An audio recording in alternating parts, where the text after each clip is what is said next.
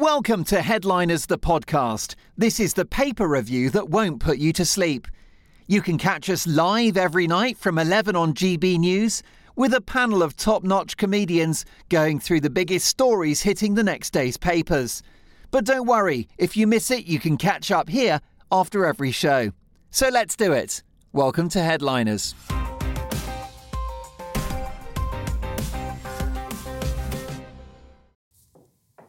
Many thanks to Bethany Elsey. Welcome to Headliners, the show where three funny people attempt the seemingly impossible, draw humour from the day's headline stories. I'm Mark Dolan, and the first of our comedy alchemists is Steve N. Allen. And joining in the wizardry, well, he's got a strange hat, Nick Dixon. And let's have a look, gentlemen, at tomorrow's front pages. And we'll start with the Daily Mail. Now, this is a story that appears on several papers. Rattled Starmer snubs the chance to clear the air. After leaked memo sinks his story and Labour insiders say he'll be axed if fined, Sir Keir pulls out of press grilling today. Keir Starmer was running scared last night as the Beergate scandal plunged his leadership into crisis. We'll get reaction from my brilliant guests on that in just one moment. Let's go to the Daily Telegraph next, shall we? And their headline, Putin is mirroring the Nazis, says the Defence Secretary Ben Wallace. Hay fever tablets run low as pollen peaks. And Govan Sunak meddling to stop Truss protocol plan. The Independent next, Ukraine refugees forced to live in unvetted homes, another story we'll be covering. And Nkuti Gatwa is the new Doctor Who. Handsome chap, very talented actor. He is the new Time Lord. The Guardian next, more than 2 million Britons can't afford to eat every day, and 60 feared dead in an air raid on a Ukraine school. A devastating school story, horrific headline. Next up, shall we go to the FT? And US hits Gazprom bank bosses as fresh sanctions focus on services.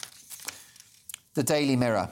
Minder legend Dennis dies at the age of 74. Tributes to Star Waterman. Of course, he was massive in the 70s as one half of a cop duo in The Sweeney. Minder and New Tricks. He did it almost every decade. Families' new energy shock is the other headline in the Mirror. Direct debit bills hell. Direct debit payments have at least doubled for 1 in 4 energy users. This according to Martin Lewis, the money-saving expert. The Times next, bonfire of EU laws in bid to boost the economy. Johnson plans revival with post-Brexit reboots. And Putin must suffer same fate as Nazis, says Ben Wallace. And finally, the Daily Star tributes as Minder star Dennis Waterman dies. Also, it's time to slap on that sunscreen, folks. Sun cream. Hottest summer ever. 27 degrees on the way, and we will be warmer than Italy. 4 more record-breaking heat waves to come this year. Well, that's good news, isn't it? Let's end on a positive note. Those are your front pages.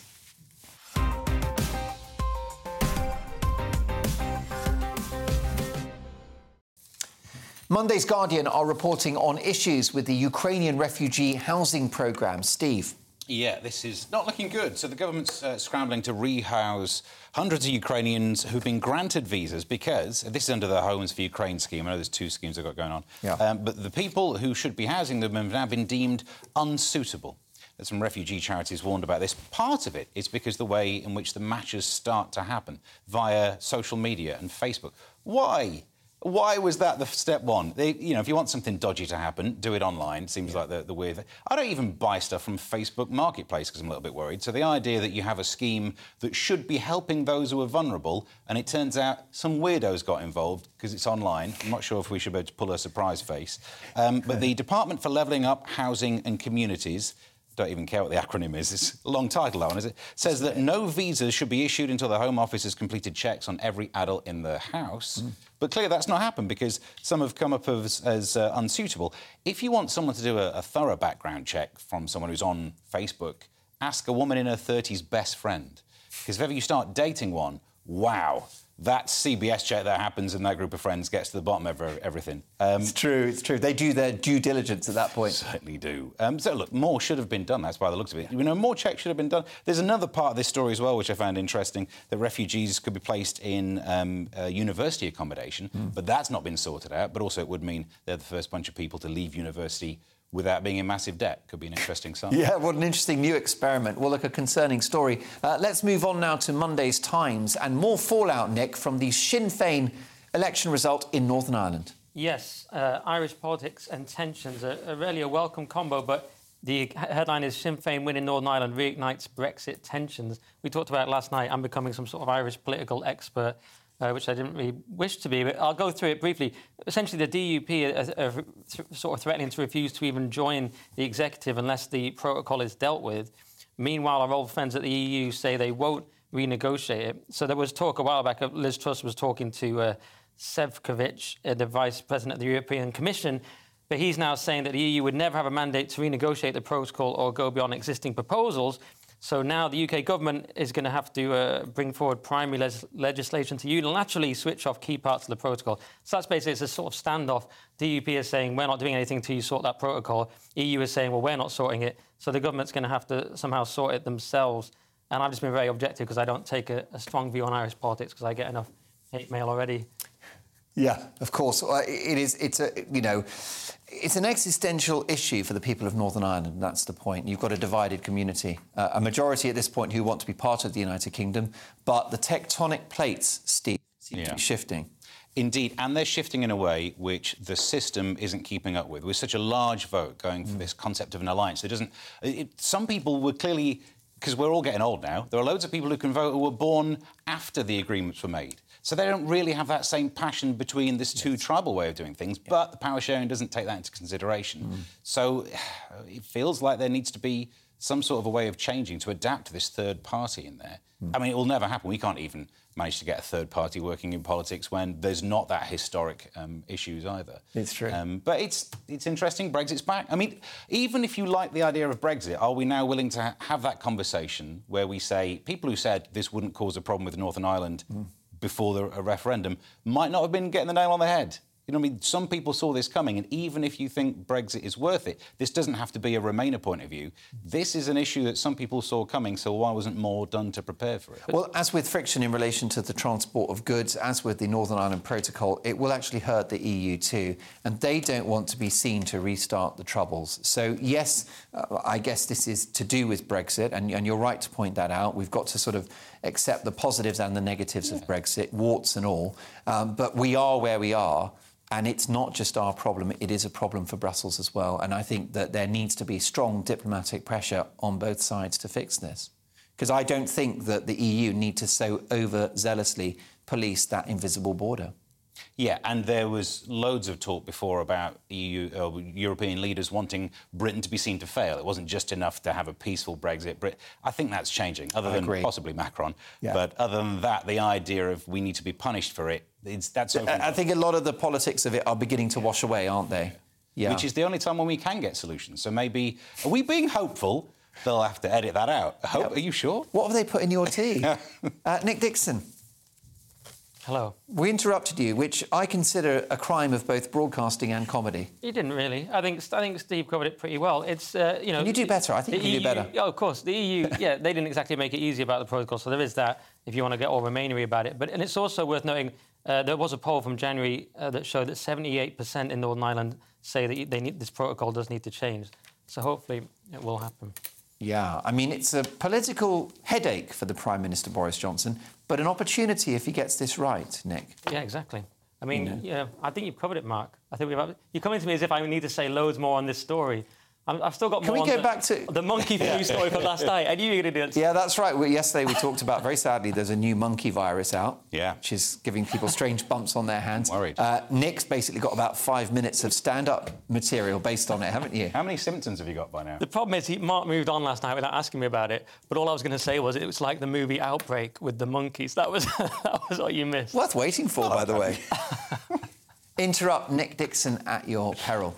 Speaking of fallout, this one from Monday's Mail is a tragic tale of the consequences of shutting down society, Steve. Yeah, it is. An 80-year-old woman lost sight in one eye because the pandemic meant cancellations of hospital eye appointments that she was meant to have. If she would have had them, she believes, and if you read the story, it's easy to believe, that she would have possibly continued to have both eyes working. 80-year-old Jeanette Harris. She attended 3 appointments before the lockdown. And then she says, I do blame the health board because they should have carried on with the appointments. And she does so much better than all of the arguments that spring out of this. She nails it. She blames the right people. Because it doesn't actually matter whether there should have been a tiny lockdown, huge lockdown, no lockdown. What should have always happened, regardless of the level of lockdown, is that people should have had the care that they needed, in the same way that we had a lockdown and we all didn't starve to death, because we need food and we made provision for us to get Correct. food. They should have put in provision. Now, to be fair, even I had an operation during lockdown. I had a lump removed from my tongue. This thing grew, and I could get that sorted. And a tummy tuck. Hey, and these. But I managed to get that sorted out over the phone. You can't check the back of an eye with a camera on a phone these days. So more should have been done. Can I also just throw in how bad this was? A letter from the consultant in February said, I'm sorry to see that you've lost the vision in the right eye, but equally pleased that your left eye continues to do well. Firstly, don't start with, I'm sorry to see. That's a slap in the face. Correct. And then the rest of it is just, it's like the old joke about the good news and bad news. We've had to amputate your legs, but the guy in the next bed wants to buy your shoes. But they're an actual consultant sending that out. Yeah, it's a clumsily worded, to say the least. Oh, yes. Go, Nick. Well, no, I'm making it easy for you now, Mark, by just cutting in.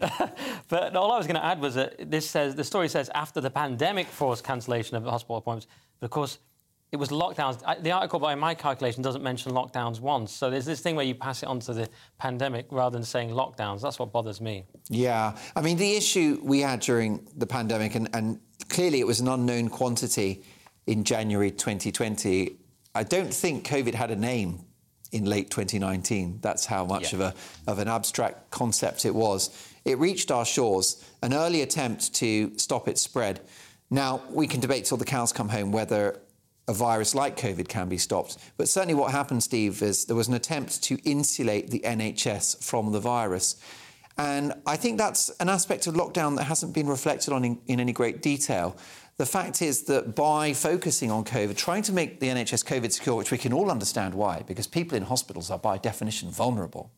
But I just wonder whether that's something that will also need to be looked at for the COVID inquiry, is an attempt to make hospitals and medical settings COVID-free. Yeah, I mean, there's one very easy way to make sure that they're COVID-free: shut them down. So just to give you the spectrum of the ridiculousness of the logic. Exactly. One end would be that. So and we did see GP surgeries literally bolted shut, didn't we? Yeah, and I know we have the online version, and I got an operation during it, so that's in the balance. Including a bum lift. It's amazing. 2 floors it stops at, but you don't want to know. You don't know where the basement is. But the point is, you're right.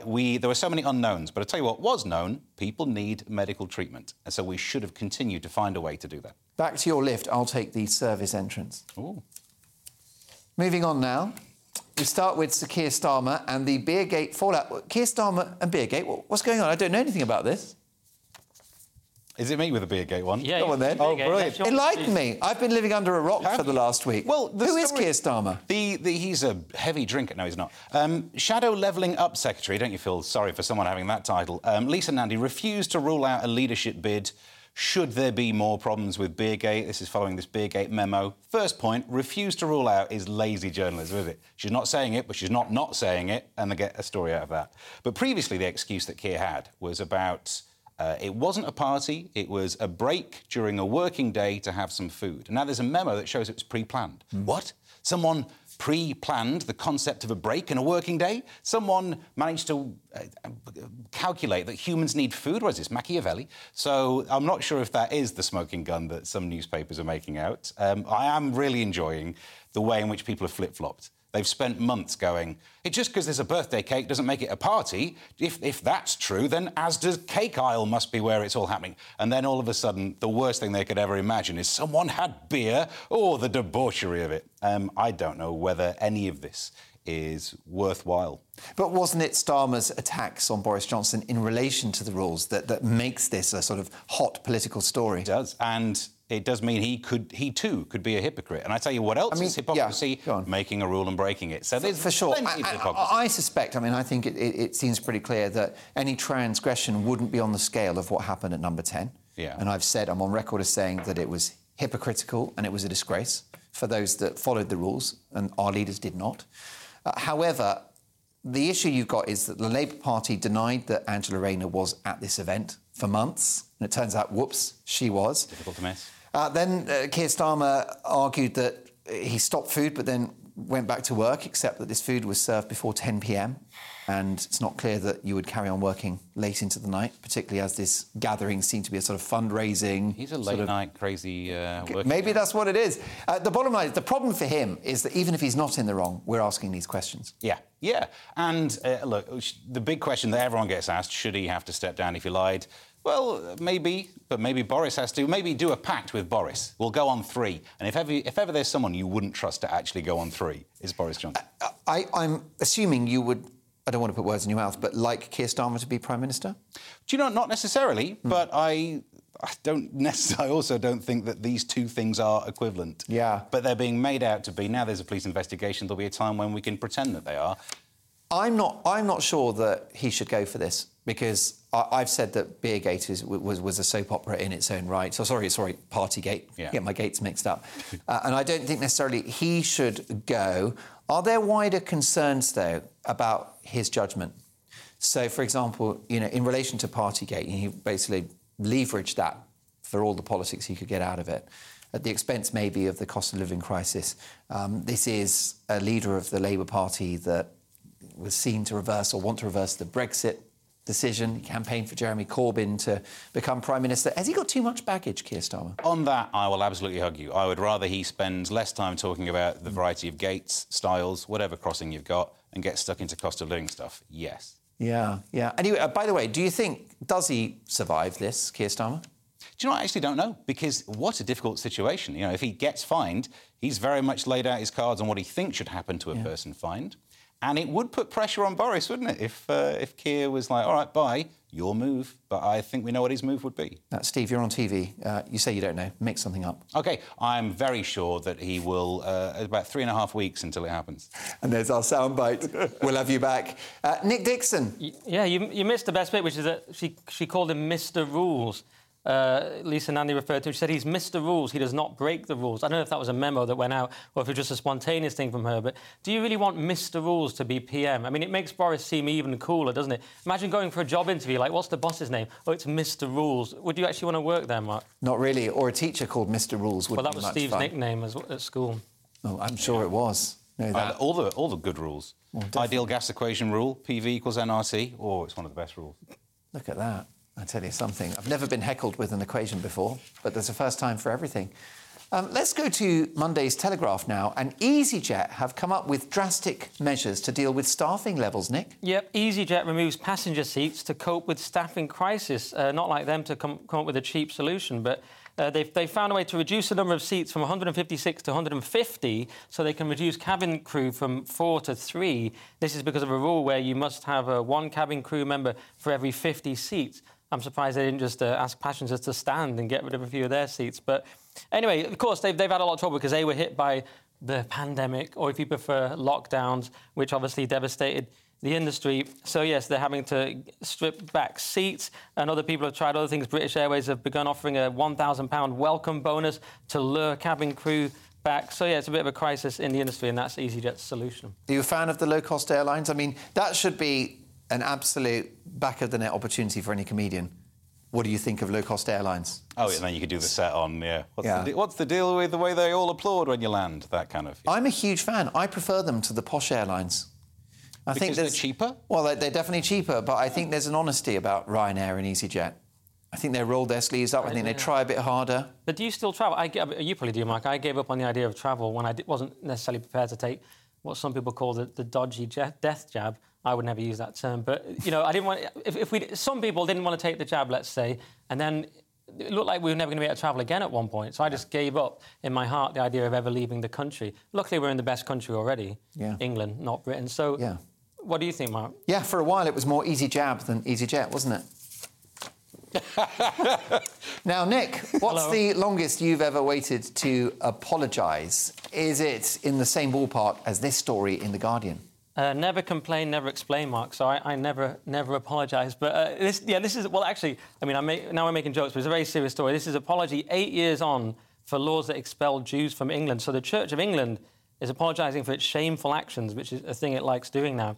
And this is the Synod of Oxford, who 800 years ago passed laws forbidding social interactions between Jews and Christians, forcing Jews to wear identifying badges, never a great idea, imposing church ties on them and banning them from certain professions. And, of course, the Church of England was not created till the 1530s, but that's not usually a reason for the Church of England to stop apologising for stuff. So it's at once, obviously, it's a horrific thing historically, but then some people are pointing out, to the Church of England, they weren't really responsible. Do they really need to go around apologising? But that's what they like doing now, instead of doing Christian Would stuff. you, Steve, like to apologise for anything? Oh, yes, but, I mean, not this. No. Where do we around start? 800 years ago. Yeah, I've got enough in my lifetime to apologise for. Look, I mean, this is... some people might say the apology is unnecessary, but then again, it's costless. So why not? Would be But is costless worthless? I mean, to be honest, I'm not... Sounds similar. It kind of rhymes. Yeah, I'm not the religious type, so most of this story I do think, oh, religion makes people do bad things back in the olden days. Again, can't pull the shocked face too much. Now, let's go to Monday's Express and the passing of a great, Steve. Yeah, Dennis Waterman died at the age of 74. I think you can... The great thing about his career, I can tell how old you are by which TV show you know him from. Yes. My generation, Minder, maybe those slightly older, Sweeney. If you know him from New Tricks, you're too young, go to bed, it's a school night.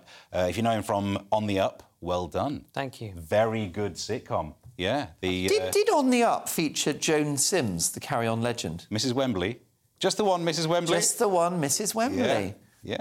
He had a great career. What he did is that he made the soufflé rise several times in his career, didn't he? Yeah. Because you would have thought, right, nailed it with a Sweeney, an icon of 70s TV. Then he comes back and he does it in the 80s with Minder. And then he does it in the noughties with New Tricks. I was like, this guy was perennially successful. Yeah. And then there was that second kind of bump to the career of, if you know him from Little Britain, I'd just keep that to yourself for a few days out of respect. But there is a part of the story, look, I keep bringing it up that I've obviously lost relatives recently. I was sat by my dad when he passed away. His wife was by his side. So that is a cherishable thought. Yeah. The fact that he died in such a nice way. He said he passed away very peacefully at home in Spain. His wife was by his side. So, of course, it's sad. But it's almost it's a thing to aim for, to have that level of success followed by a peaceful death. 100%, that's exactly right. And look, it's not easy to sustain a career in this industry, but he was somehow a hardy perennial of British TV, wasn't he? I love the way you look at me when you say it's not easy to sustain a career in this industry. Well, I mean, I think this is the big moment for you. This is my moment, to quote Martin McCutcheon. Yeah, I love Dennis Waterman, and I am the On the Up era. That's what I know him from. Obviously, Sweeney and Mind are great as well. I loved On the Up. It had an impact. It's one of those things you watch when you're very young, in my case, and I loved it. And he sings the theme tunes. That's a great thing. He sang a lot of his own theme tune. I was so young when he says, "I'm the Lord and Master of all I purvey." I thought he was saying all Upper Bay, which makes a kind of sense. But if you haven't seen it, it's about how he became a self-made millionaire, isn't it? And it's very funny. I don't know, does it stand up now? Have you been back and watched it? I've not watched it again since. But I remember, growing up, I mean, I'm older than you, but not by loads. It was formative in my comedy career. I never thought of doing comedy back then. I was just learning more about it by watching people do sitcoms like that. Good stuff, I thought. Yeah, although I think remembering the great Dennis Waterman for On the Up, it's a bit like remembering Paul McCartney for the Frog Chorus. I know. Or Elton John for Hakuna Matata. No. But someone's got to mention it, because everyone's just mentioning Mind one line, so someone's got to, shout out for On the Up. Yeah, too right. And the late, great Joan Sims, by the way. What a legend. Just the one, Mrs Wembley? Just the one. The catchphrase that didn't even need to make sense. No, of course they didn't. Just repeat it ad nauseam. Yeah, that would do it. Back to Little Simpler Britain. time. Yeah, too right. Let's go to Doctor Who now, Nick. Doctor Who? Who? Yes, well, whilst we're speaking of old TV shows, so Doctor Who, Ncuti Gatwa is replacing Jodie Whittaker as new Doctor in 2023. Now, speaking of our age, I'm obviously too old because I don't know who either of those people are. Presumably they feel the same about me. I dropped out of the whole Doctor Who thing after Sylvester McCoy Remember him? And I liked Peter Davison. My brother had the money box of the TARDIS with him on it, so that was my era. But as a kid, it was amazing to watch, wasn't it? It was sort of scary and mysterious, and the theme tune was amazing. I think we're supposed to be... This story, I think we're supposed to be either pleased or outraged, I suppose, because it's the first black Doctor Who. I sort of refuse to get into that level of culture war stuff, but I think that's why it's probably been included. I mean, I think in terms of the culture wars, nothing to see here. This guy is a talented actor. He's great looking, and I think he'll be a fantastic Doctor Who. I mean, I've not seen Sex Education, the TV show. Yeah. The I've watched it, actually, very slowly. Really? It's a good show. I think I still know the basics. Well, I've got an 8-week-old kid, so I must have got it right at least once. But I actually broke my phone rewinding it all the time. Didn't know you could do that with an iPhone. The idea of anyone caring who plays Doctor Who, as if... Because you have to suspend so much disbelief. There is someone who can travel in a way that breaks Einstein's rules on space-time in this 5-dimensional box that manages to battle aliens and never really affects the timeline. At the end of it, you go, I'll take all that. But a woman? No, come on. If you're a Doctor Who fan, you can absolutely follow it wherever it goes. Well, I mean, this is the point. It's absolutely a non-story that a talented young black actor is now Doctor Who, because for me, the point about Doctor Who, it's a time-travelling, eccentric man. That's the character. And therefore, this is going to be great, and he'll take it to a great place.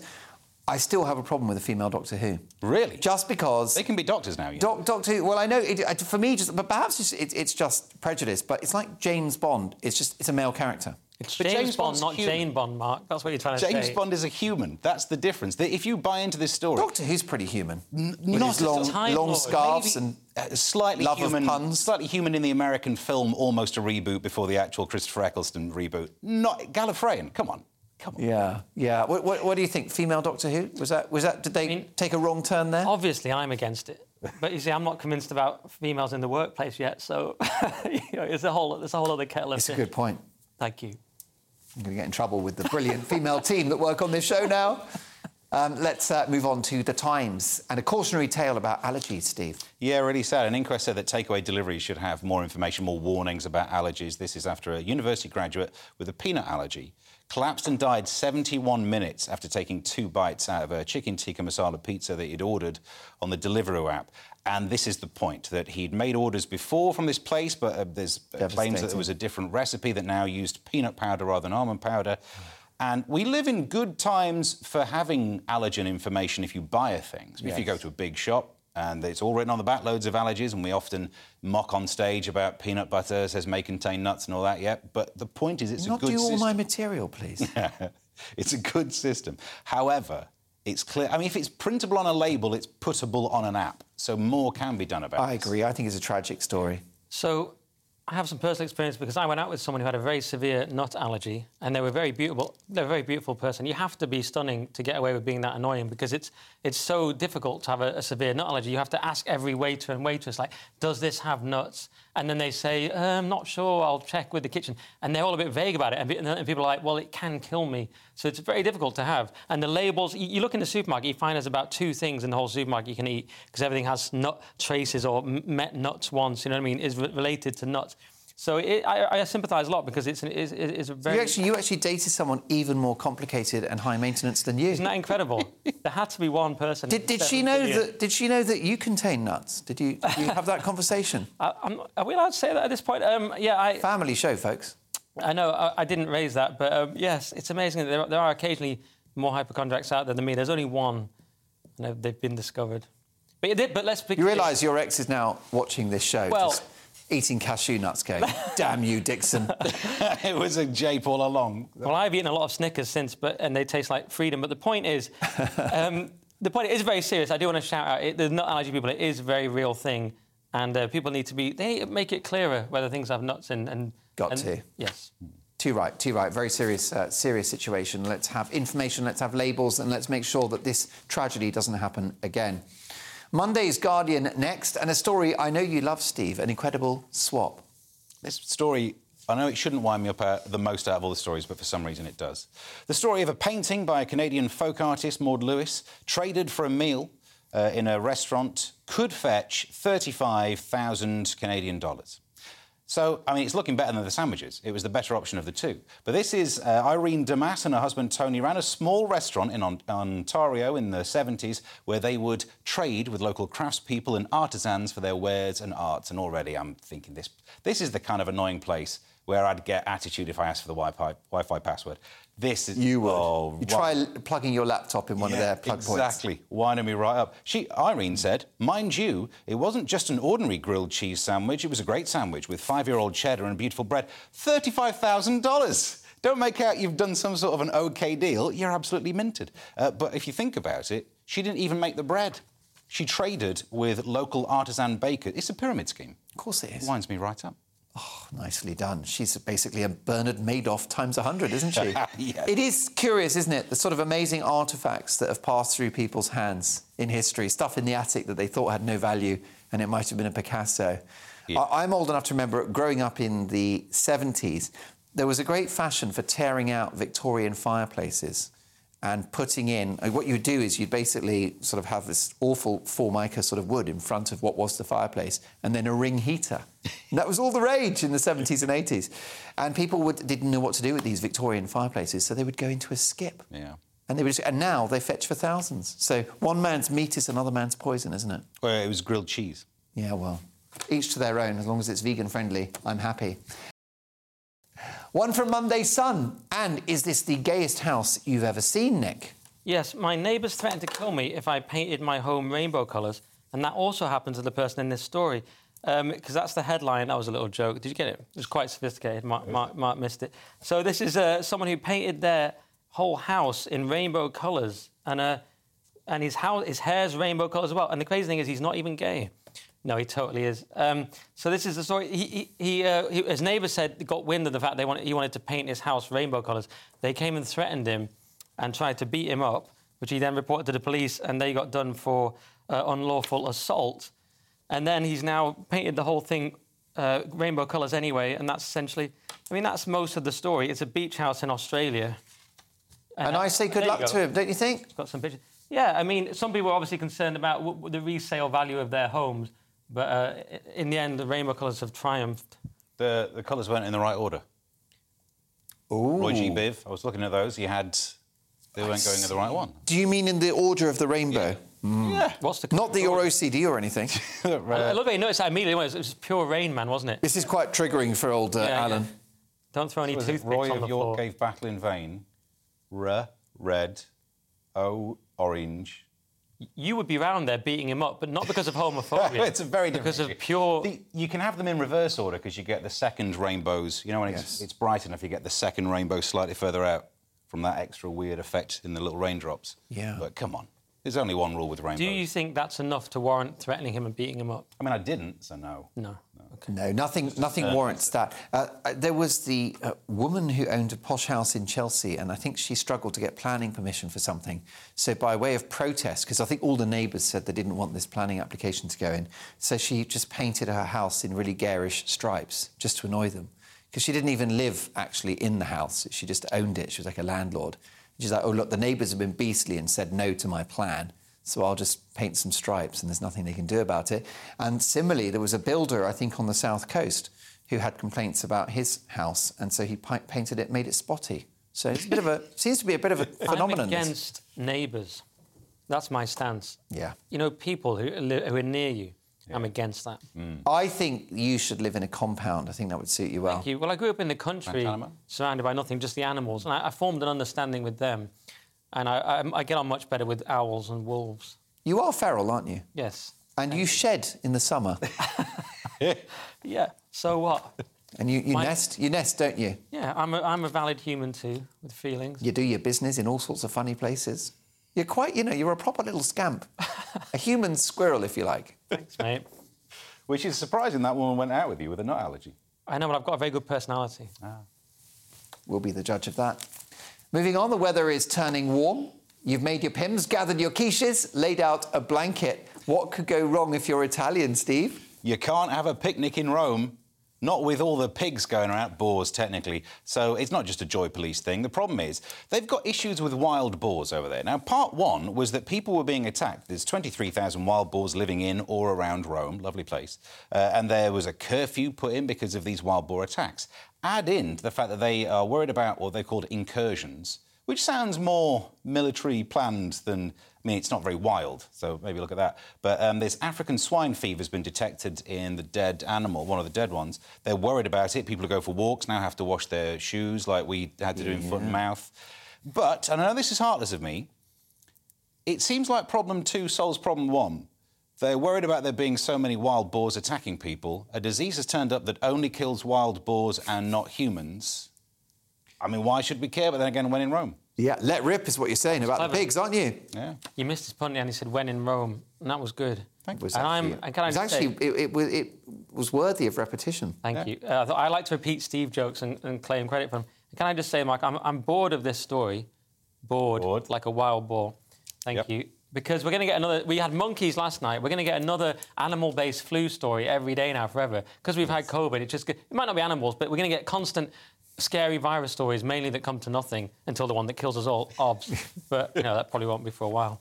Yeah, OK. Well, look, we'll resist any more pig-based puns as we get to our next story. And it's the Telegraph. Desperate times call for desperate yet admirably ingenious measures, Nick. Yes, desperate Zimbabweans boiling nappies to get high in new drug craze. So drug users say sodium polyacrylate, is possibly the pronunciation, Steve will tell me later, the absorbent part of a nappy gets them high enough to carry on with their grim daily lives, which is such a sort of day-to-day phrase, their grim daily lives. I mean, it's a sort of horrific and sort of grimly amusing story at the same time. It says they scrape the nappies clean, then boil them, and a thickish white stuff emerges, as it so often does. And this is put into the bottom of jars and sold. And one bleak story here from Miriam, 23, saying that she took the nappy mixture to give her the courage to do sex work, which is the bleakest sentence yet on headliners. So this is obviously the country's got massive economic problems. People have no money. They've resorted to smoking nappies, and it's known as the juice of Pampers, is what it's colloquially known as. And it just gets worse from there, really. Someone says the nappy mixture gives me a lot of strength when I'm doing my job. This is a gardener who gets it who earns £4 a day and is... So anyway, it's people doing nappy drugs because they're broke. So, firstly, they should, if it gets you high, they should have called it Pampas Grass. That would do the job. But they scrape the nappies clean and then boil them. Why don't you use clean ones to begin with, fresh ones? Because if you want something that makes you feel better about your day, don't huff a dirty nappy. At least you'd feel like, at least I'm getting a clean one. I sniff a lot of nappies these days. Yes, you are the father of one. Congratulations. Thank you very much. Yeah. Little one, Steve Jr. is how old now? 8 weeks. Brilliant stuff. Yeah. It's quite a strange juxtaposition, sort of people using nappies to get high and Steve's beautiful news about they his sniff the nappies. Because you have to work out whether they've been used or not. Yes, it's a little... one thing leads to another. Now you're addicted to the juice of Pampers. But I am sniffing it 10 times a day. So now I think about it, maybe I am. Someone says here, it's a great life. Someone's written here, if they have this nappy stuff, they'll be plastered the whole day and will not even have to worry about food or women. What a life. Yeah. But it is at the same time... We can but dream. At the same time, it is a grimly serious... This is the problem with this show. We're on the edge because it is also a grimly... Do you know how this... Not to give viewers ideas, but do you know how this is imbibed?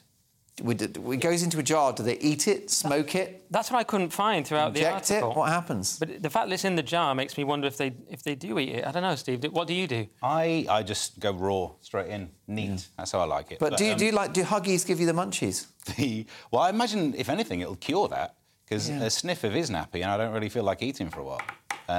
I also don't think that sodium polyacrylate could turn into any sort of psychoactive drug or anything. It's not a fancy chemical, it's just a couple of double oxygen bond, single oxygen bond with a negative on it. But that's all you got going on there. So that's not going to get you... No, it says that clearly. You don't have to worry about food, Mark, or women. So no munchies, no woman, no cry. Smoking nappies, don't try that one at home. Yet more science, this time it's in The Guardian, and it might be a bit more useful to humanity than sniffing nappies, Steve. It is amazing. So it's a two-pronged approach to try and deal with cancer. There are viruses that attack tumours. And so they happen anyway, but we can then take them into labs and make them stronger. We can... What's that? Scientists messing with a virus. Oh, scientists shouldn't play God. Well, it is curing cancer, so maybe a little bit. Yeah. And the problem is the human body would recognise these viruses as being a pathogen, attack it. So they're useful for surface-level cancers, like a melanoma.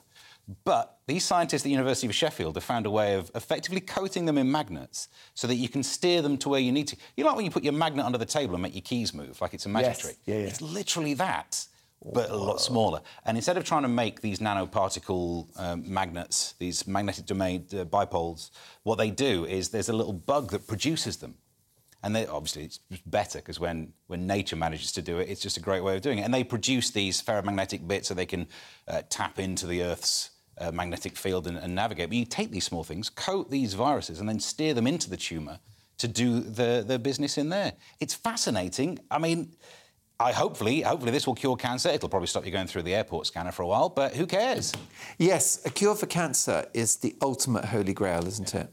I mean, because you need a virus that's specific to each type of tumour, this might not end up being the cure-all, but curing some is good enough. You know, in any individual life that gets prolonged by this technique, yeah. Yeah, too right. A rare good news story in relation to viruses. Monday's Mail are reporting on a big night in boxing. Who better to educate us than the most masculine of pursuits and the most masculine of men, Nick Dixon. Thank you, Mark. Yeah, and this is way more important than curing cancer. This is Canelo versus Bivol. So if you missed this, Canelo is known as a pound-for-pound great in boxing. He's won at middleweight, super middleweight and light heavyweight. His only loss previously was to Floyd Mayweather, which was an even lighter weight of 153 pounds.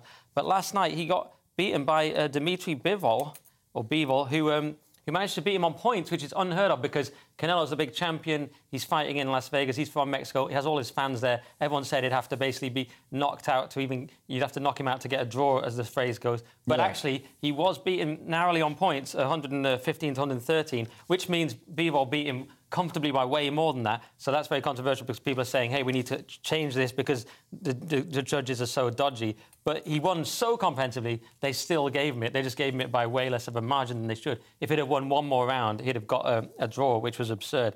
So this is a bit of a letdown for Canelo because he's known as this great fighter. There was even talk of him fighting Usyk at one point, which is absurd because he's one of the best cruiserweights of all time, just smashed Anthony Joshua at heavyweight. So people started to think that Canelo can beat anyone at any weight class. And he beat Kovalev at light heavyweight. So people are like, this guy can just beat anyone, even though he's 5'8.5" and is more of a middleweight. But it turned out he did hit his limits here. But to be fair to Canelo, he was trying to achieve greatness. He doesn't just want to win easily. He wants to be one of the all-time greats. So there you go. And is that going to happen, do you think? It's already happened. People will definitely recognise him as one of the all-time greats. It's just that it's turned out he's not a total god and he can be beaten. And so now he's going to have to regroup. What is the attraction of boxing? Because it's a massive sport, but some people tune out when boxing is discussed. It's men punching each other in the face, but it's more, and now women. But it's more than that. It's the heroic aspect, Mark. Teddy Atlas always explains it well. The great trainer who trained Mike Tyson. It's that these guys are prepared to put their lives on the line, and it's a sort of primal thing. They go in there and they could actually die, and it's very high stakes. And that's a different kind of person that's prepared to do that. It's a warrior mentality that we don't encounter in everyday life. I see. Oh, good stuff. Well, let's continue to fight our way through the remaining stories of the show. The Times now, and there's a more pure love than a bond between man and dog. Let's talk about this one, Steve. Yeah, there's a new book coming out, Wonder Dog, How the Science of Dogs Changed the Science of Life. Early caveat, written by a dog owner and dog lover who says that dogs don't just stay with you because you're the source of food and because they have a pack mentality. They love you. Cute.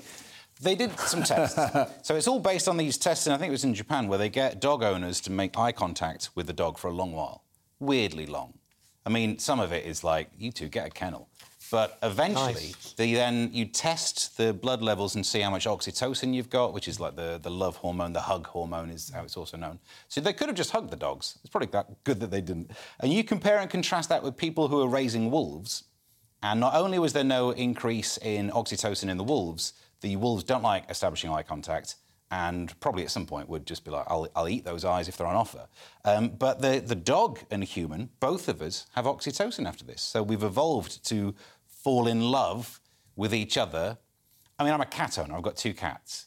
And I think this is too harsh. You know, I look at especially one of the two cats, she's my favourite, and I do the slow blink that tells her that I love her. Yes. And she looks at me like she barely recognises me because maybe she caught a couple of episodes of MASH Report. Other than that, I'm just a waste around the house. It's amazing. If you stare for half an hour into a dog's eyes in a slightly odd way, they'll get 130% increase in oxytocin, and the human will get a 300% increase. So people really do love their dogs, but the wolves are much cooler. They're, like, not bothered. I see myself more as a sort of wolf figure, just kind of a cool loner.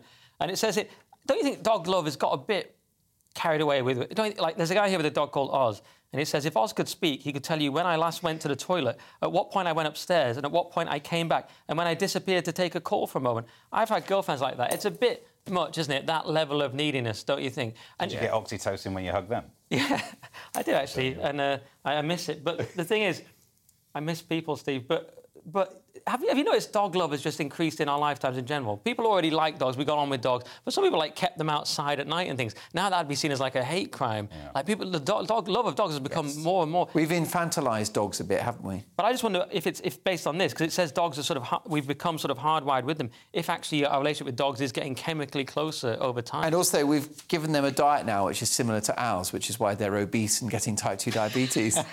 We're not helping, are we? Not really. We say we love them, but you know. Wolves are better off. Just a bit. The subject of this next one from The Times wakes me up in a sweaty panic sometimes. Nick, tell us more. Yeah, this is about IT company. Your work IT department knowing way more about you than you think. And I did notice just before the show, Mark chucked his laptop out the window. And someone who works for a drinks company here who's remained anonymous says that he worked in a big drinks company. And he says, when I met the warehouse workers for the first time, I already knew exactly what porn they watched. So that should give you an idea of the level of knowledge that your employer has. Don't use work phones or laptops, people. It says that some of them have software that logs every keystroke that takes place on a work device, and they can hijack your microphone or webcam. So you've got to be very, very careful. Some of it's necessary for, trading floors that have regulations and stuff. But basically, keep a burner phone. Be like a drug dealer in The Wire. But also, I mean, if you are worried that your workplace has a keystroke logger on there, if you're running Windows, you go into accessibility tools, open up the on-screen keyboard, and you can type in just using the mouse. I mean, not that I particularly expertise in getting away with it. You can get a VPN as well. A VPN, you've definitely use the Tor got browser. Yeah. You can run it from a flash drive. You don't even need to install it as an app. When you go on, the world thinks you're in Jamaica or something, doesn't it? Yeah. I'm getting to that age now where my bosses don't have to worry about me watching porn at work, OK? I'm just on eBay looking at a waffle iron. Yeah. And that's still not work, Mark, so that should be punished as well. Seems unfair to me. Shall we finish on aliens, Steve? We can do, but this is a Daily Star alien story, so pretty much all of it is nonsense. Aliens could already be living with us. The word could is doing so much work in that sentence. Scientists have noted that our search for trying to track down life might be fruitless because they might be already here. Let's have a look a bit at string theory. Why is gravity so weak? Well, maybe there are other dimensions than the 4 that we live in. Yeah. That's why gravity as a force whoops into there, and that's why it looks weak to us. And then someone says, what happens if these aliens live in those other dimensions? Oh, gosh. We'll never know. Yeah, they're in the shadow biosphere, it says. And I just want to counter Steve by saying they are already here, definitely. Because when anyone does a DMT experience, and I don't approve of that kind of thing, but when people take these hallucinogenic drugs, which I almost said right, they see the clockwork elves. And these are kind of like alien beings that already live amongst us. Right. And then there are more benign beings you can access as well. So the aliens are already here, Steve. You just have to take enough drugs. You have to sniff enough nappies. Yeah. I was going to say, well done, you beat me to it. Sniff enough nappies, Steve, and you will see the clockwork elves. That sounds like a good afternoon. Well, it sounds like it to me. Thanks to the amazing Steve N. Allen and the equally amazing, the wonderful Nick Dixon. Thanks for your company. I'm back on Friday at 9. See you then. Thanks for listening to Headliners, the podcast. Don't forget to subscribe so you'll never miss an episode again. And if you enjoyed it, leave me a nice comment. Speak to you at the same time tomorrow for the paper review that's never boring.